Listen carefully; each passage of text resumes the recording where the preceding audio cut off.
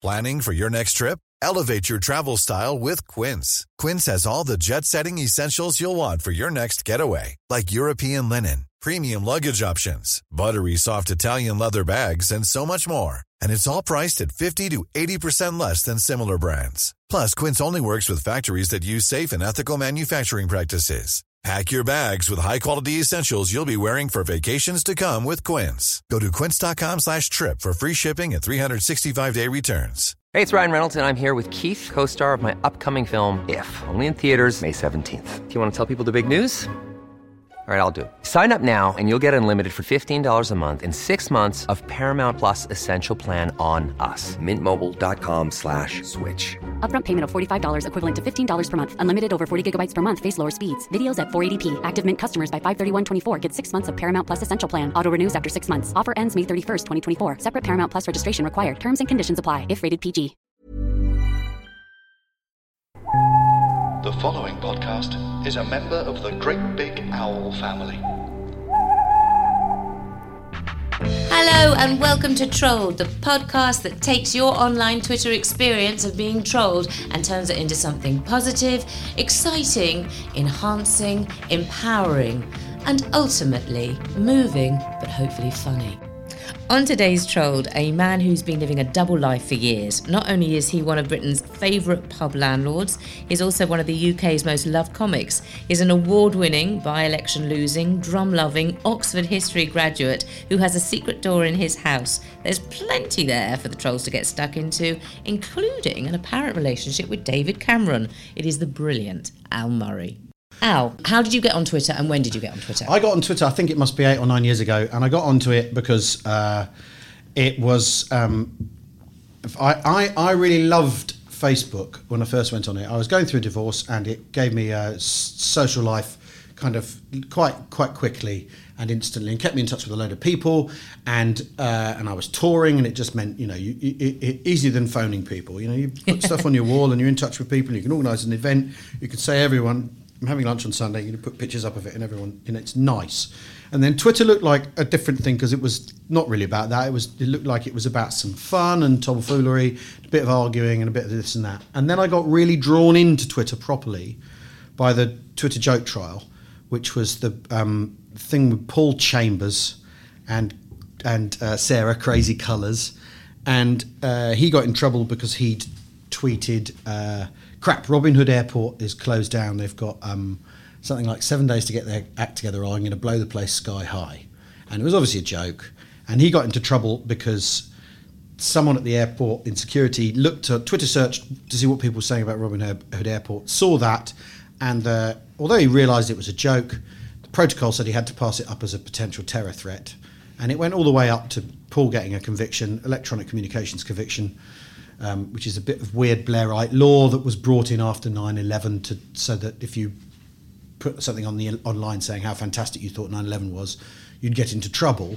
And that bit of law ended up being used on Paul somehow. Oh, that's right. I forgot he got convicted. Did he actually serve time?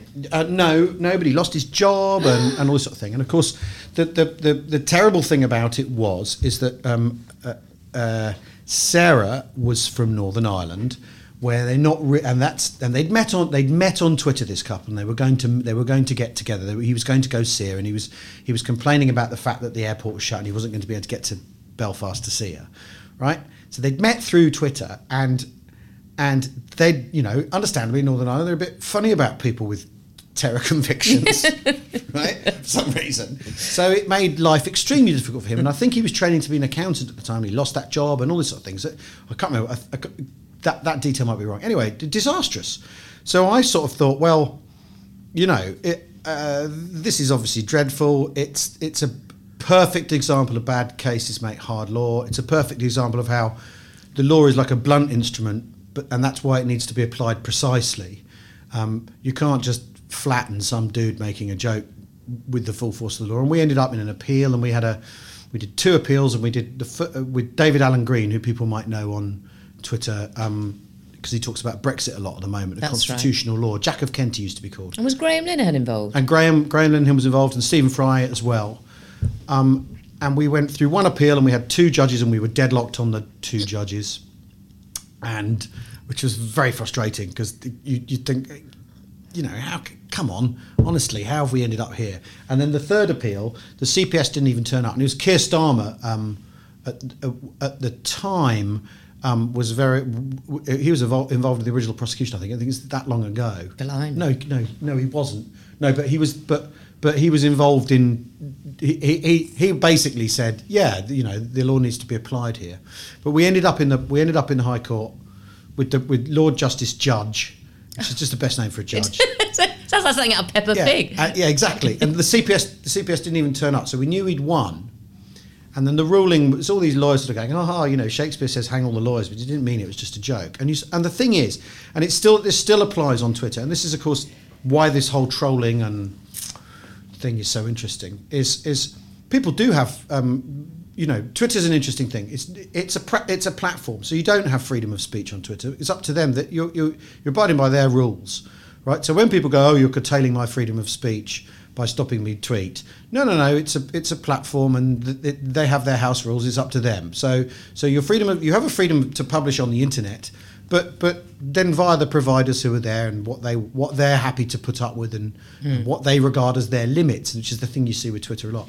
And I'm really not happy when people get into trouble for joking on Twitter. And I'm very fortunate as a comedian. I have a license, so I can say outrageous, daft things, and people might say you shouldn't say that's offensive, but I'm not going to get my collar felt because I'm granted the context of being a comic. Is that true? I think that is true, and I think comedians, that certainly exists for comics. I mean, I'm not one of these.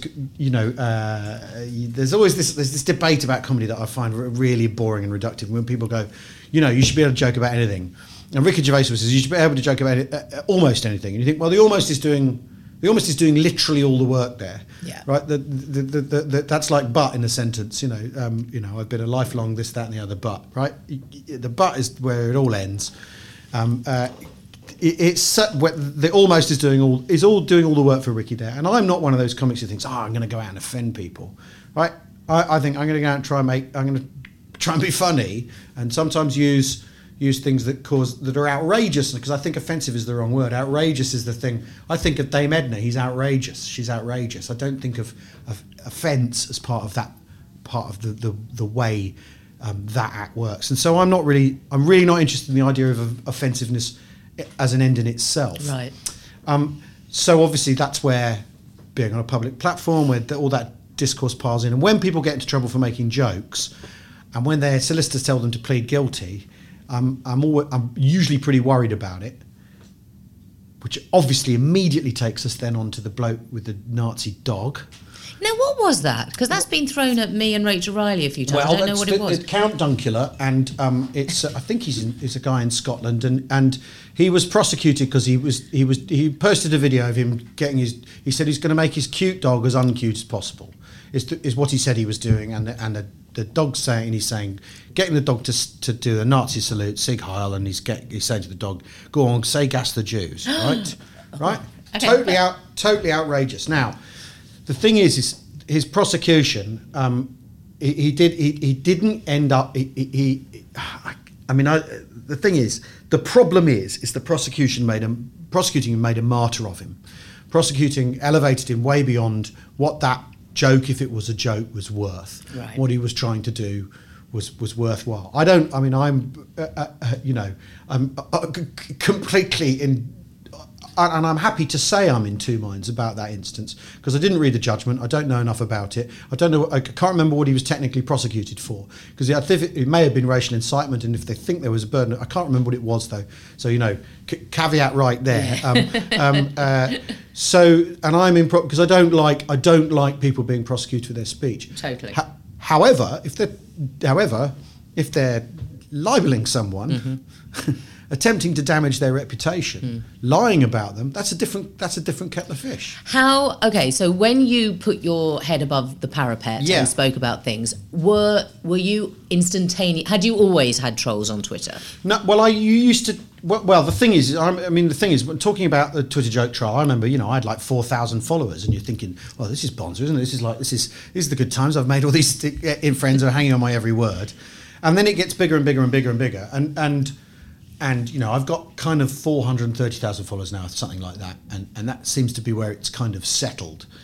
And the biggest run of heat I've ever had was when I ran for Parliament in 2015 in Thanet. Yeah. And I had a lot of flack on my Facebook fan page, like really, really, really grim, boring, wearying, all this traitor talk, talk of treachery, all that calling, anyone who, because I'd run against Farage and everyone else. Let's just point that out. I was also trying to take votes off Labour and the Tories and save Manston Airport and whatever. But the thing is, and they were calling me a traitor to my country and all this sort of thing, and that kind of language. And then there was, and on Twitter, and I used to get paragraphs of that on Facebook, right? You're a sneering this, that, and the other, and they'd look at my Wikipedia, my ancestry on my Wikipedia, and the thing is about my ancestry is I've learned more from that Wikipedia page than you ever knew about yourself. I ever knew about myself from my family. Quite extraordinary. Also, and some of it's right apparently, and some of it isn't. I found out I live in Hammersmith. I don't have lived in Chiswick the last 20 years. I've never lived in Hammersmith. Blah blah blah blah blah, all that stuff. And it's amusing if nothing else. But what happened on Twitter was it turned into full blown, relentless lies about me and conspiracy theories about me. What was the one? Give me some of your top 3 conspiracy theories. The best conspiracy. Well, first of all, I was put up to running by the EU, who'd siphoned money to me via the BBC because I am a lefty BBC comedian, right? And the thing is I've the most work I've done for the BBC itself is I've hosted the One Show like 4 or 5 times. Everything else I've done for the BBC I've done as a freelance too, so I've never worked for the BBC. The bulk of my TV work has been for Sky and ITV. So I God willing, one day I'll be a BBC lefty comedian. But at the moment, you look at my CV, it's just not there. The very first week we ran, I was accused of. Guido Fawkes ran a thing saying I'd overspent on my campaign, and of course, if you overspend on your campaign, you're going to prison, right? Yeah. But we hadn't overspent because guess what? When we bought the advert, we didn't pay rate. We paid the rate that was available to us because I'm not an idiot, right? And of course we had lawyers look at my candidacy and how it would work and all that because I'm not an idiot. Because you're not an idiot, right? And so that's conspiracy theory number 1. The EU, SSR, and BBC EU money siphoned to me by the BBC, and they were paying me to do it. And so you'd say to them, well, brilliant. Who do I invoice? Because I'm up for this money. It's causing me a lot of grief and bother. This. So who do I call? The second conspiracy theory, and this is the best of the lot, and also it tells you about the conspiracist mindset, right? The second conspiracy theory is that I am David Cameron's first cousin, according to the conspiracists, right? My God. And this is because my great-great-great-grandfather is William Thackeray, who wrote Vanity Fair, right? And that's a sort of pub quiz fact about me. Lovely. Right? Doesn't mean anything. It means my mum has some of his furniture, and there was a great aunt who used to go on about the great satirist, and I was following in his footsteps. And you think, you haven't seen my act, love, right? But fine, come and see me say fuck 100 times, and we'll have this conversation again. Anyway, and there's a genealogy website, and they do a thing every couple of years where they do a press release where they say, look, Obama's related to Kim Kardashian, and you go far enough back in anyone's family tree, and you will find a link because there are more people now than there were back then, so everyone has to be related. It's really easy. So they did me and David Cameron because someone in Thackeray's family married someone in Cameron's family. And by family, I mean, family tree. Yeah. 200 years ago, these people got married. Neither of us are products of this union, right? Because it's his great uncle, I'm down here, I'm my wrists. So branches that would never be... Branches intertangling, but nothing to do with either of us, right? And and create their own tree, and this you leave this to simmer on a UKIP message board or a Britain Not for Traitors message board for long enough, and it comes back as I'm his first cousin, and he's put me up to do it, and the Tories have paid me to run because I'm a stealth Tory. Oh my goodness! Right, and the thing is I have my first cousins. I don't know their politics. Did that gain traction? That gained considerable traction. It became a thing that I had to deal with really repetitively, right? And it's just, and the thing about that is the conspiracist mindset needs people to be in tribes, requires people to be of blood with one another, and that people of blood all behave in a certain way. And the only thing missing from the conspiracy theories that I had thrown at me that year was that there were no Jews in them. Oh, bad luck. Well, exactly. And what was interesting is, we keep hearing as a rebuttal to the scandal of what's happening in the Labour Party at the moment. Well, yeah, but look at the Tories; they're worse. Well, my encounter with right-wing conspiracy theorists and UKIP conspiracy theorists 4 or 5 years ago had no Jews in it at all. Right? They didn't say I'd been put up to it by dark Jewish forces or Zionists or an Israeli plot or Mossad. It was absent from their discourse, and I think that's really interesting, because that's the thing that is now gripping a slice of people on Twitter. So this fascinates me about you. I met you quite a few years ago, socially, and that's fine. We've I've always admired you on Twitter. I remember being one of the first few people to see you doing the stand-up. Amazing.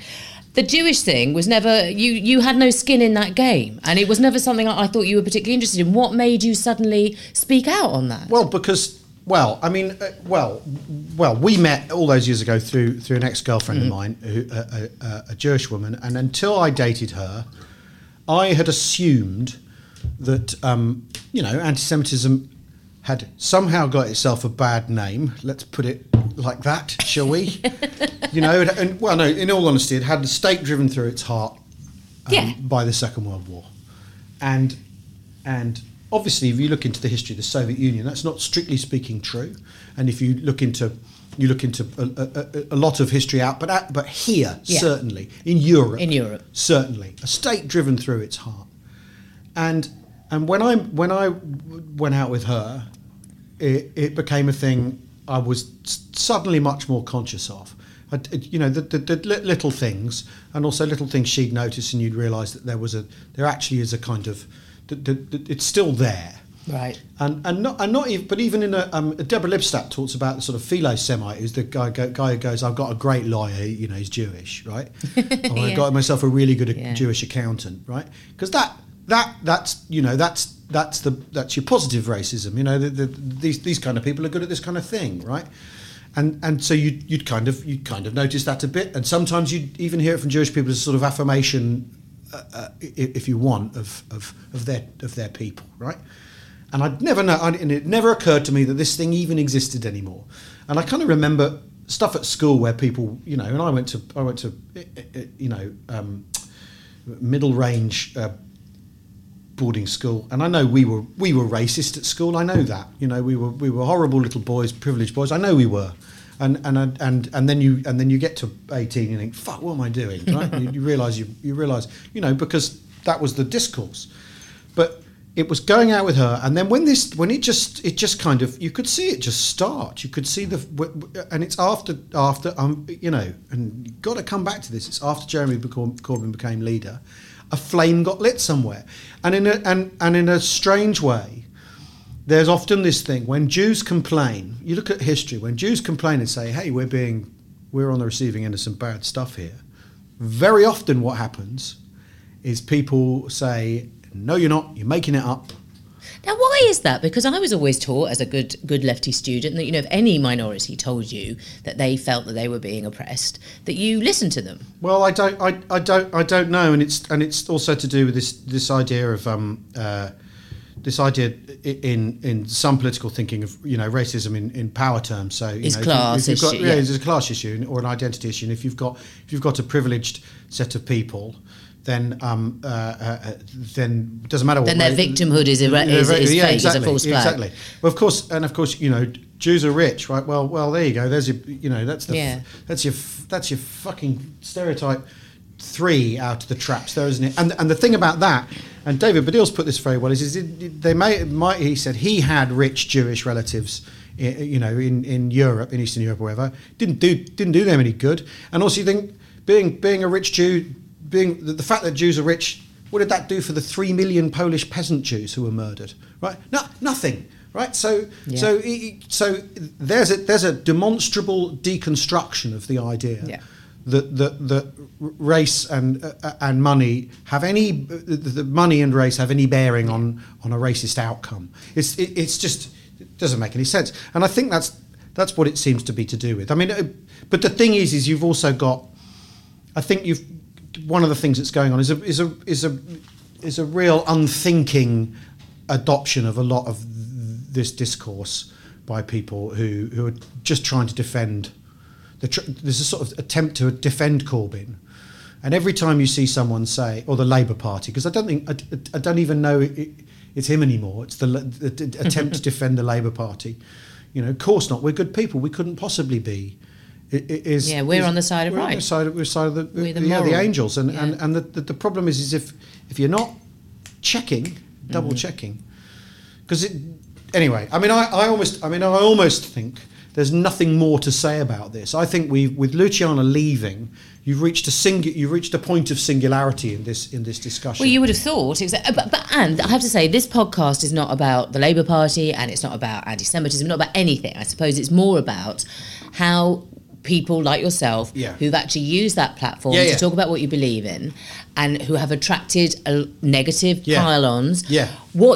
How you have dealt with trolling over the years. Well, very often. I mean, the thing I've never really understood is why, because I'm supposedly a famous comedian. You are a famous comedian. Well, but the comedian's normally inverted commas for that one. Celebrity is often in inverted commas. I mean, I don't like being called a celebrity anyway because I'm a comedian. I'm not interested in the other C word, right? Me too, I'm an actor. Exactly. Wide variety of C words available. But and I don't see why I should have to put up with people being rude to me. Totally. Why? Because you get people going, I don't know why because very often I will quote tweet, and supposedly that's like bad form. I don't see why, if someone's really rude to me, if someone's horribly rude to me, why I shouldn't show that up and go, look at the why should I have to put up with it? Why am I supposed to grin and bear it? Why is it in a this is the thing people argue about. It's a public forum. Someone comes up to me and they're really horrible to me. Why shouldn't I reply in kind? Explain what a quote tweet is for people who what you can do on Twitter, and maybe this explanation will do for the first appeal court I went to with Paul Chambers, right? You have tweets where you simply post a thing. You can reply to that, which is also called a mention, right? You can then retweet something someone else has tweeted. So you click on retweet and you repeat what they've tweeted. You can even retweet yourself if you're particularly vain, like I have been on occasion, right? And then a thing called a quote tweet is where you can write above an existing tweet and say, "Hey, look at this brilliant recipe," and you literally quote what the other tweet's saying. And why is that bad form? Well, if someone's been an arsehole to you and you quote tweet them and go, "Nice to meet new people," just sometimes how I like to do it, or thanks for listening. Because I've got 430,000 followers, what I'm apparently doing there is saying to all my followers, have a go at this person. Whereas I don't think I am. I'm saying to my followers... Is that a Twitter etiquette? Apparently, yeah. But that's rubbish. You see, that's the thing I don't understand, is if somebody sends me something hideous and I want to reply to it, I want people to... Why should this person be entrusted to anonymity? Yeah. Well, especially as they usually are anonymous as well. And that's the other thing I find. I'm not, the thing is what I would never say is everyone has to be themselves, go by their real name and identity verified on Twitter, because then you'd miss out on whistleblowing people, you'd miss out on insider stuff and a whole other culture of things, or people feeling they need to get something off their chest that's really important that they'd get into trouble for, although of course that cuts in every direction. but I don't understand what makes me different, because the bloke with 140 followers, if someone's rude to him, I presume he's allowed to quote tweet. I just kind of don't understand it. What I wouldn't do is do it Piers Morgan style and go, and I've got 9 million followers, you loser. I wouldn't do that, but I'd go. I mean, when was it? It was last summer. I had this history program. Well, it came out in the autumn called "Why Does Everyone Hate the English?" And it was a funny show, but hopefully with a heartwarming message. Very good it was too. That everyone hates the English, and we need to maybe consider that in our future actions. And I had relentless. You hate your country. I mean, there's that stupid MEP Gerard Batten, who's the guy who's now head of UKIP, who tweeted me, "You hate your country. You're everything that's wrong with this country." Another guy tweeted me, "You're more of a threat than Anjem Chowdhury to the fabric of this country." And you're like, what? You're like, dude, wow, it's five light-hearted hours of television with some history in it. You're like, whoa, right? And so what I would do is I would quote tweet with them with "Watch the programme." Watch the programme, because what you were getting there is that thing of people saying, "You lefty trash." And the thing is, I don't even know if I am a lefty, certainly not anymore, right? You lefty trash, you've said this, you're trying to undermine reverse Brexit with this programme. Well, what? It's me and Andrew Maxwell drinking Guinness in Dublin mainly, but if you want, I mean, and the one about Ireland, there's stuff in the Britain's relationship with Ireland, which is absolutely hair-raising and within living memory, and that doesn't mean I'm an IRA fan. Quite the opposite. But and you think you've got to put that on television, and for someone to have a go at you for making a history programme is loopy, really. So I don't see why I shouldn't reply to that robustly. Why not? If someone comes on the thing and tells me I'm fucking useless, I mean. And I'm a great admirer of David Baddiel because he also deals with this all with a very straight bat. That thing, people where they always put comedian in inverted commas. Yes. And I think there's something amazing about the people saying, only not funny anyway, that they think that could possibly. I've been a comic nearly 30 years. I'm perfectly well aware that there's a whole load of people who don't think I'm funny. It's not. It's fine, and in many ways, very often the people who say they don't think you're funny, I'm really glad they don't like me because you don't want them to find you. Don't want your voice to. I don't want them to like me. Right? It's not for them. Yeah. It's not for them. It's not for arseholes. Yes. So I mean, I find the rough and tumble of it. I quite like. I don't see why I shouldn't go back at trolls. I don't see why I shouldn't argue the toss with them. I don't see why they're allowed to argue the toss with me and I'm not allowed to argue the toss with them. I don't understand that rule of engagement. I also really don't understand the person who pops in halfway through a conversation you have with someone and causes you attention seeking and then disappears. You think, well, I think you are. Yes. You've just done some attention seeking. There's so much projection that goes on with trolls. It's just bizarre. But I know I do a lot of projection. I mean, the other thing is, nobody's perfect. I know when I get it wrong. I know when I project on there and all that sort of thing. So I'm kind of, but it's when they're telling lies about it, it's when they're libeling you. You just have to go, no, I mean, really, what? I mean, a long time ago, I had a guy going, "Oh, I can see why your wife left you. You're sad," and you think, "Oh my God!" And you're like, "Well, you know what? If you want, I can tell you actually what happened. If you want, right? And then you will be mortally ashamed of yourself for ever bringing this up, right? So, but you can't ever quite stoop to their level. I think you've still, I got one the other day that said that I was disgusting and shouldn't be listened to in any way because I had acted with Leslie Grantham. Yeah, you came in that. on that one. I saw who that. had murdered a man, and not only that, had suddenly was a funder of the EDL and National Front. Yeah, it's disgusting that I can. Or that I'd murdered Dirty Den and buried him under the. Yeah. What the hell? Well, it's like that picture of Eddie Marsan when he was.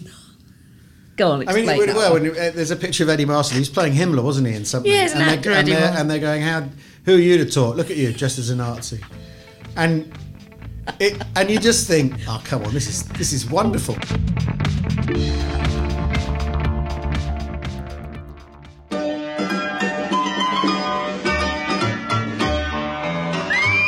Hello there. Hello, ladies and gentlemen. Quickly, we haven't got long. Please listen to the all-new Angelos and Barry podcast. It's a funny one. Oh my God, it's hilarious. There's so much muck in it.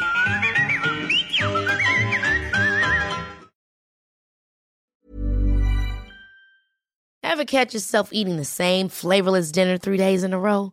Dreaming of something better? Well, HelloFresh is your guilt-free dream come true, baby. It's me, Keke Palmer. Let's wake up those taste buds with hot, juicy pecan-crusted chicken or garlic butter shrimp scampi. Hello Fresh. Stop dreaming of all the delicious possibilities and dig in at HelloFresh.com. Let's get this dinner party started. There's never been a faster or easier way to start your weight loss journey than with PlushCare. PlushCare accepts most insurance plans and gives you online access to board-certified physicians who can prescribe FDA-approved weight loss medications like Wegovy and Zepbound for those who qualify. Take charge of your health and speak with a board-certified physician about a weight loss plan that's right for you. Get started today at plushcare.com/weight-loss. That's plushcare.com/weight-loss. plushcare.com/weight-loss. Hey, it's Ryan Reynolds, and I'm here with Keith, co-star of my upcoming film, If, only in theaters May 17th. Do you want to tell people the big news? All right, I'll do it. Sign up now and you'll get unlimited for $15 a month and 6 months of Paramount Plus Essential Plan on us. MintMobile.com/switch. Upfront payment of $45 equivalent to $15 per month. Unlimited over 40 gigabytes per month. Face lower speeds. Videos at 480p. Active Mint customers by 531.24 get 6 months of Paramount Plus Essential Plan. Auto renews after 6 months. Offer ends May 31st, 2024. Separate Paramount Plus registration required. Terms and conditions apply if rated PG.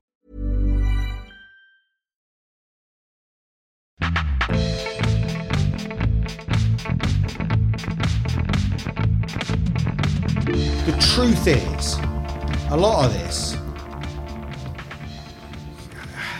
it's really funny. Yeah. People are really making hard fools of themselves. Yeah. And seem to be quite determined to make fools of themselves. Yeah. And you know, sitting back as a comic, you're looking at it thinking, well, some of this is like unwritable. It's gold. But at the same time, it's really troubling because there's a whole load of people who've talked themselves into a way of behaving, and think they're doing the right thing. Have you ever felt threatened in real life by anybody who trolled you? Well, no, I've had there's the difference between that and stalking, and I've had some weird some of that sort of stuff that you don't talk about. Yeah. Did you have that as well? Yeah. Yeah. I mean, you know. Big time. Yeah. Really bad at one point. And does that impact in your real life? Yeah, it did once. Because that person turned up. We had someone who used to just turn up all the time, and it was just creeping everyone out. And was that from social media interaction? I think it was. Yeah. Wow. Yeah. What can you know, the thing is, it means I think, you know, you're nice to sometimes you're nice to people on there, and they literally like friendly, and it can all then turn into something else. Yes. Well, that's the thing when you've got a huge profile like yours. Yeah. Do you ever build up I mean, I've got certain trolls that I get regularly, and I've kind of ended up in a sort of relationship with them. I don't know. Do you? Well, there's a couple of people. There's one guy who used to when I last freelanced for the BBC.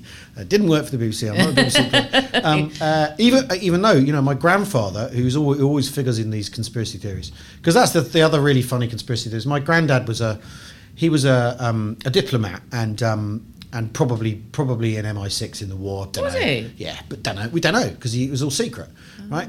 And he was a diplomat, and you know, towards the end of his career, he was a governor at the BBC in the late 60s, early 70s. Wow! So you'd think I should get some bloody God, BBC you bloody work. rare. Yeah, but I don't, right? So you just kind of think they'd always miss that out of their grand conspiracy theory that, you know, that obviously the BBC should have been looking after me, but they you know, never added up that.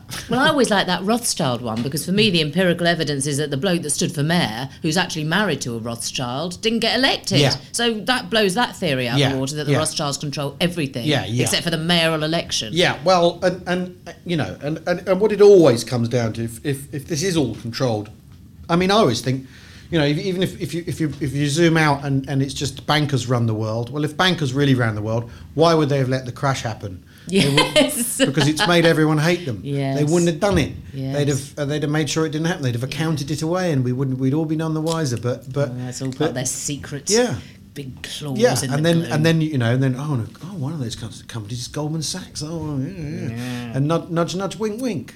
Do people get confused or let down by your persona as the pub landlord? Well, one or two do, and certainly when I ran in Thanet, there were some people who felt let down, and I think, to be honest, I think that's hilarious because, you know, one thing you cannot accuse me of in my stand-up is subtlety. And well, maybe there's a. I think you're a brilliant satirist. Brilliant satirist. But I think, but it's meant. It's plain. It isn't real. How could it be? And yet. But the thing is, I think that's funny, and I think that's. I get admonished for it sometimes. You people never knew, and you've hoodwinked people. Well, yeah, it's funny, isn't it? It's just another joke. It's just another thing to find funny about it, rather than me to take pause and reflect inwardly and morally on myself. I have to say, that first time I ever saw that first show has to rank with seeing Rob. I can't believe I'm saying this to you. This is the greatest compliment. Robbie Williams live at the Met, and your honestly, I have never laughed so much. It was brilliant because it was unlike anything. It was unlike anything we'd ever seen. It was so beautifully constructed and written. That character was so crystallised. Thank you. He's still crystallised. I mean, I've got. I'm going out. I'm going out on the road in the spring, and I haven't written it yet because politics is caught in this sort of repetitive cycle, and I was saying to someone earlier, I was saying, I really don't want them to delay Brexit because I need a decision by the end of March. Yes. Because I go on the road at the end of April. Come on, do me a favour here, don't extend. But you were so ahead of your. I mean, 20 years earlier, you created. Well, the thing is, I did go through a period of people basically telling me the act was irrelevant, and that I was talking about things that weren't relevant, and I used to think, you mad? Have you any idea? People are burningly obsessed about. Yeah. There's a slice of people who imagine all sorts of things about the EU, because it's a proxy for all sorts of things, and it explains everything, and simultaneously it's everything that's wrong with the world, and in fact it's the sort of the EU as a sort of singular villain and singular solution is where we've ended up with a lot of our politics now. That we've got a lot of magic wand politics now. Scotland, if we leave the UK, everything will be brilliant. If we leave the EU here, everything will be brilliant. If we nationalise the trains, everything will be brilliant. If we, all of those are then what policies. Then what? Yep. They're all actual then what things. But if you can present them as, don't worry, we'll do that and everything will be fine. Yep. And that's what's happening. It's what we've generated into, and that's why, obviously, when you see people say the public knew what they voted for in the referendum 2.5 years ago. Yeah, but the politicians didn't know what the public had voted for. No. And that's actually been the problem. Yeah. It's all very well saying the public know what they voted for, but the politicians still don't know or can't decide what that was. So anyway, I mean, the thing is you feed all these subjects into the pub landlord and you turn the handle and it comes out the mincer. Do people feel that the pub landlord trolls them? Well, I think that would be a fair accusation. I think that would be a reasonable thing to put. Yeah. Why not? I mean, certainly the people who were upset and disappointed in 2015, was it 15 or 14? 2015 were felt they'd been trolled. I mean, we had one young lad who would write in paragraphs on my Facebook, and it was really sad actually watching him sort of lay out how desperate he was, and saying what? I never thought when I saw it was you, I thought, no, this can't be possible. This man's a good patriot. Why would he want to? Oh, and you're like, oh mate, and then you feel a little bit responsible, and then he'd really go on and on. And I used to argue and say, you can't. I'd reply and go, you can't say this about me, right? It was only ever character. It was only ever an act. It's that you've taken it at face value. That's really not my problem. It's yours, and it's a satirical tradition where you hold up a thing and it doesn't mean what it appears to mean, and maybe there's some clues and all this sort of thing. And you really would get into it with them. Oh no, I really did, and then he starts going, I don't actually believe it's Al Murray writing this, and he goes, I think it's probably a woman writing. I can tell from the tone it's probably a woman writing. And listen, love, you don't have to do this and all that. I've got it screen grabbed somewhere because it was before I banned him from my fan page. Because in the end I thought, Nah, no negativity on here. No, I'm done with this. On the fan page, Twitter, where it's me and it's a bit more bare knuckle, fine. But on my fan page, where we're just telling people where the shows are on, if you're going to be rude to me, well, we'll ban you. I'm not interested in that, because all my happy fans want to be happy and in on the joke. There's a meta show in that, though, having a character that believed in the pub landlord as a real character. Yeah, I suppose there is, but I just sort of, he was unbelievable, and the reason in the end I banned him is he said, look, I just want to leave this video up. And it was a video that was about how the Wehrmacht were just fighting for their country, and they were the good guys, and they weren't the good guys really. Their hearts were in the right places, and you sort of think, wow. Okay. Wow. Can let me just tell you about Poland in late 1939. Honestly. Anyway. One of my most lovely moments on Twitter was me and J.K. Rowling, sorry to do that name drop, but J.K. Rowling, we were talking to a very horrible Corbynista who was coming out with the Rothschild, Zionist, nasty, and he got joined by a troll called Mycroft. Mycroft, as you know, is a proper Nazi. The two of them, he was right on Mycroft's side, on the two of them, yes. Yeah. Until the penny suddenly dropped when he realised he was talking to a proper neo-Nazi. Yeah. At which point, when the circle had completed, he then went, oh God, you're actually very right-wing and I'm left-wing. And then he retracted. Yeah. He's like, but that brilliant moment when you think there is a very, very thin... Well, I remember a girl, I assume so, who posted, so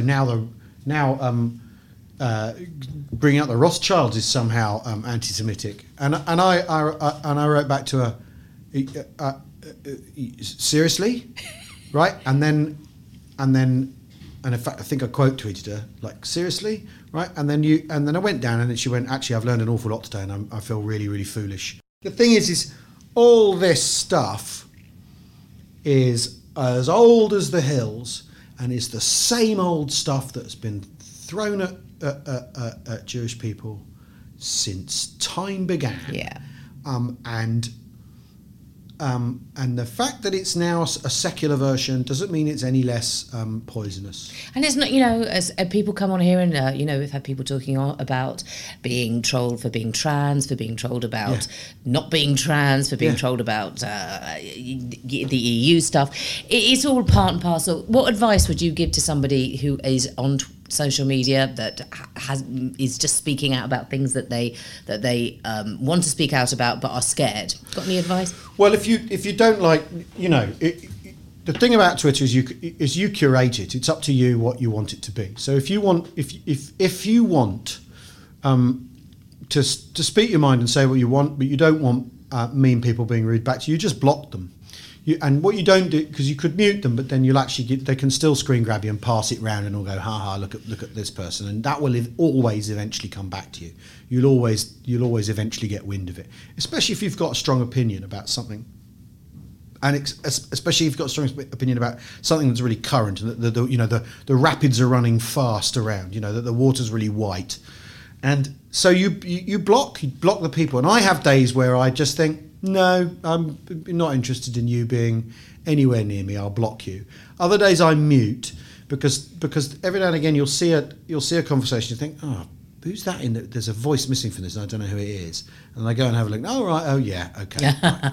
Oh yeah, that one, right? Smeggy Pants. Whatever, Smeggy, yeah. Who, people who've been following the anti-Semitism around know perfectly well who he is. Yeah. And that's what I would advise. Curate it, make it the space you want it to be. That's good. And so if you see someone and you don't want anything to do with them, just block them. It's really, really, really simple.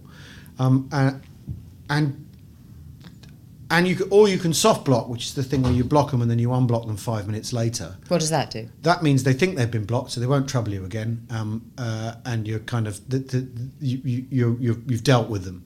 And a lot of my friends recommend doing that, because what they can't do is go back to the page and where you've blocked them, and they triumphantly hold you up as having blocked them.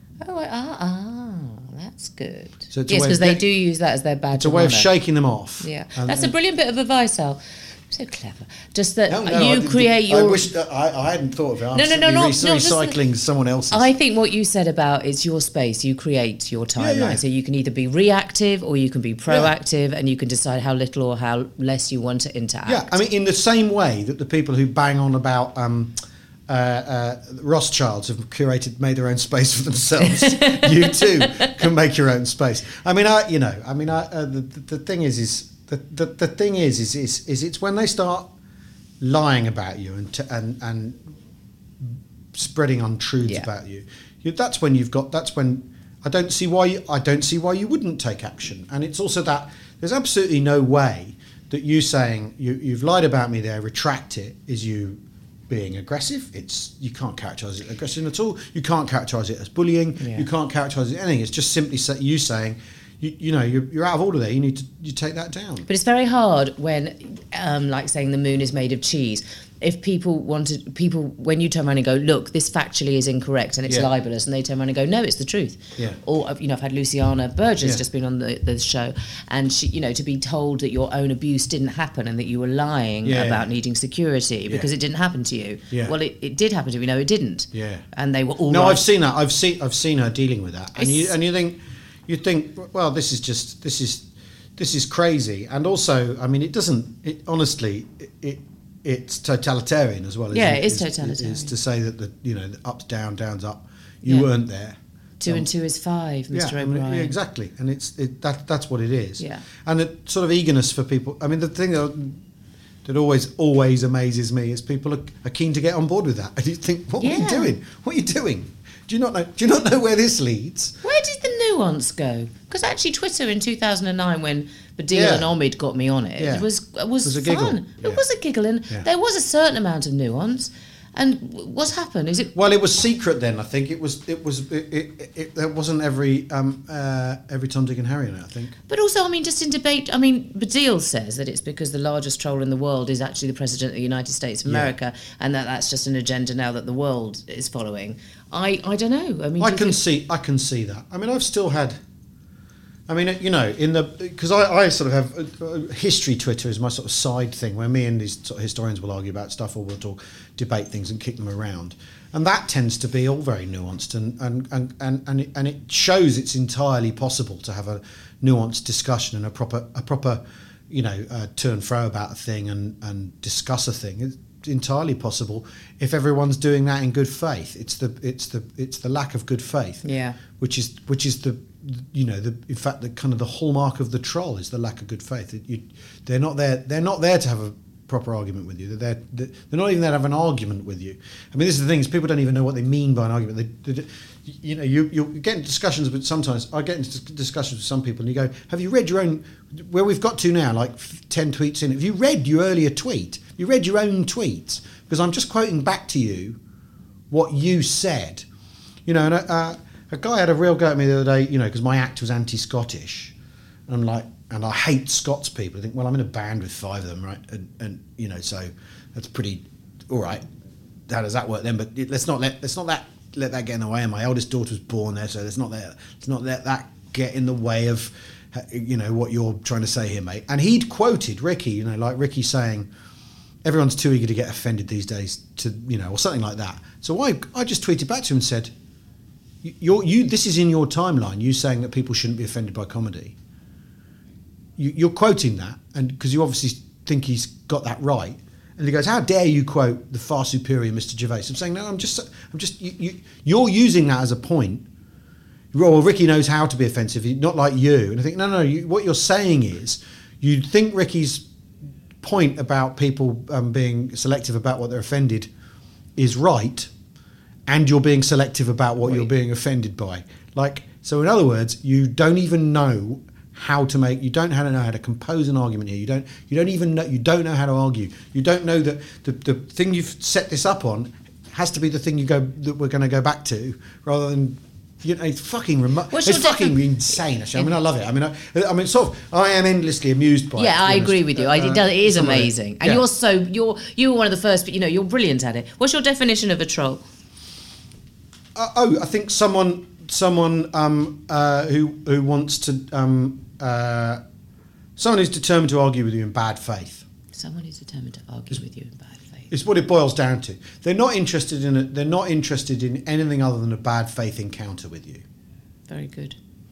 And the thing is I've had people be rude to me, and you sort of think, actually, that there's an element of fun in that, and an element of, you know, the dreaded B word, banter. But other times people, you know, and there's some people, you know, like I say, one or two people who trolled me to start with, I think, and who argued in a boring, repetitive way. And you'd in the end follow them now. There's 4 or 5 people who I think we actually chat. You know, we've got. There's a guy who used to go on and on about how I was a typical BBC lefty comedian. You know, his LinkedIn. And I said, well, I live in Chiswick, right? So I'm not. You know, you're wrong there. And he goes, well, you're in favour of this. I said, well, you know what? I've never had a meeting with an editor who checked out whether I voted Labour or not, or what my views on climate change were. It didn't happen, right? It didn't happen. So that all your assumptions aren't true, and I know you want them to be, because it, you know, your worldview, your view of the BBC is this, that, and the other. But it's just not. I'm really sorry, it's not true. But I was happy to carry on engaging with him and saying, you know, yeah, fine, but that isn't the case. You know, I mean, even the idea that there's one BBC is like ridiculous, because if you go to Radio 2, they're nothing to do with Radio 5, and they're nothing to do with Radio 4, and they're certainly nothing to do with BBC Scotland. Exactly. And you know, there's a whole set of them all grinding away, competing with each other in actual fact. So the idea that you walk in to one building and become homogenised is ridiculous. So I did have an argument with one of these guys, and we're now you know, we talk about history now because we found a non-contentious area to argue. You found enough to have the bants with. Yeah. What's your favourite period of history? Well, I am really fascinated by the Second World War, and I sort of keep being drawn back to it. And I wrote a book about how I grew up on it all a few years ago. And the idea was, in writing that book, I was going to put it to bed. But to write the book, I had to do a load of research. So I got drawn right back into it again. And I'm still really interested in it. But I'm also interested in this, you know, because I'm the generation it's still got a grip on. I grew up on war films and Action Man and Airfix, when I hear Boris Johnson talking about the Dunkirk spirit, and I think, well, my grandfather was killed at Dunkirk. Exactly. Did you like the film? I did like the film. There were some historical errors in it, of course. What do you think? What were the errors? Oh, the beach wasn't anything like crowded enough. It wasn't busy. Because he didn't want to use CGI. Yeah. It just wasn't. It wasn't busy enough and all that sort of thing. But you know, like, I mean, whatever. I thought it was a brilliant. It's a brilliant movie. Really brilliant. And the Spitfire had too much. Flew too long a sortie and had too many bullets in its wings. But look, you know, this. Oh my God! I want to talk about everything with you. I need to talk about. We absolutely cannot go down the war films rabbit hole. No, but then the next thing I want to talk to you about, we'll have to turn this off in a minute, is I want to know why the glorification of war and games, online games. I don't understand it. Well, that's me having an Action Man, but is it with knobs on? Yeah. I knew that one popped up the other day, and it was just like, well, I don't get the glory of this. Nor do I. But I think it is. It's part of the same. It's part of the same thing, I think. One of the things I always wanted to do of recent was to be an archaeologist, because I'm obsessed with history, but I'm more of a Imperial Rome, which is a bit like the Nazis. But second of all, I would have probably gone off and joined the YPG and fought in Kobane. Would you have done something like that? Gosh, what would I have done? Well, the thing is my mother's father, he was a stockbroker, and he was in the late 30s, he joined his county regiment as a territorial soldier. Wow. And then he went in the winter of 39 and didn't come home in the summer of 1940. And I think and then my father's father, he was at the BBC, and he got recruited into the Foreign Office and then did all sorts of weird, spooky stuff. What did he do? Well, we don't really know. How do you know? Why don't we know? Well, we know enough. He worked for a thing called the Political Warfare Establishment, which was set alongside SOE. Wow. And he ran a load of radio stations at the end of the war, black radio stations that were fake German news radio stations, and would broadcast into Germany, often on the same frequency and all this sort of thing. So he was involved in that. But some other stuff that we don't know about, and there's a thing where a guy mysteriously died in Alexandria, and my grandfather was around at the time, and my uncle is convinced that he was part of an effort to bump him off, and my dad says, no, it's not true. Al Murray. Oh, tell me quickly while you're here, where the band's playing? What's going on? What can we plug? Well, so I'm on tour March to April to July, and then Fat Cops, my band. We have an album out on March the 1st, and the first show we're doing is on March 4th, and then some shows in the summer, hopefully, festival gigs. You're long loved you. You're a genius, and I have to say on social media, particularly on Twitter, you are a god. Thank you, Al Murray, for being here today.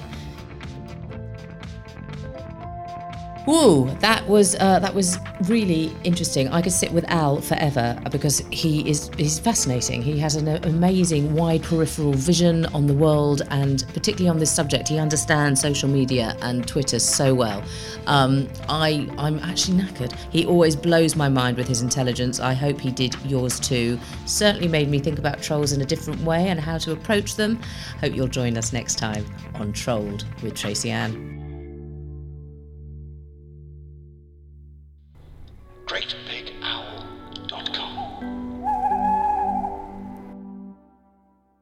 Game of Thrones.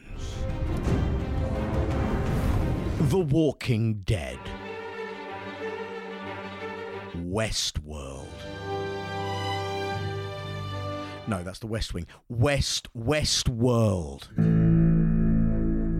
There we go. There have been many podcasts which seek to analyse the complexities, the depth, the plot lines, the hidden story arcs, the beauty of these productions. Quite simply, the world doesn't need another one, which is why we're applying that level of discussion to the bottom of the televisual barrel and scraping it with a weekly celebration of The One Show. That's right, BBC One's flagship early evening fluffcast doesn't get the in-depth chewing over it deserves until now. Welcome then to The One Show, where we treat the Matt Baker, Alex Jones vehicle with the level of sophisticated examination one would ordinarily reserve for the likes of The Wire. It's very sad that it's come to this, isn't it, Sandy? Fuck the casual viewer, The Wire's creator David Simon once said. See, I'd get angry, but I wouldn't say anything. I'd keep it inside, which is bad for you, apparently. Committed viewing requires commitment, and that is what we're bringing to that programme where every now and again Giles Brandreth will visit a factory to see how paint is made. He always delivers, doesn't he? Well, I mean, a barn owl and a marsh harrier. On each The One Show, I'll be joined by a guest destroyer of worlds. What did you learn from this week's The One Show? The presenter Angelica Bell can't swim. It's disarray. The baby's on the floor. Alex Jones sniffed a bandage to see if she could smell Parkinson's disease on it. It's not great. No. And with that, good night. Down in the hole. GreatBigOwl.com.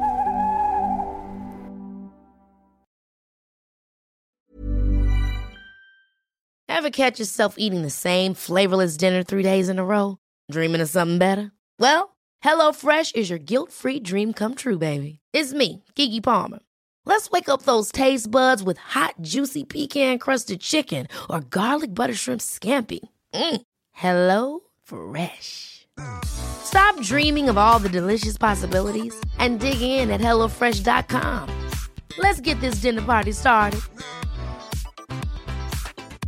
Save big money and transform your home with new appliances now at Menards. We offer the lowest prices and the largest in-stock appliance selection. Ready to take home today. Check out top appliance brands, including KitchenAid, Maytag, Whirlpool, Amana, and Criterion. Upgrade your home and save big money on new appliances at Menards. Shop our entire selection of appliance options online today at Menards.com.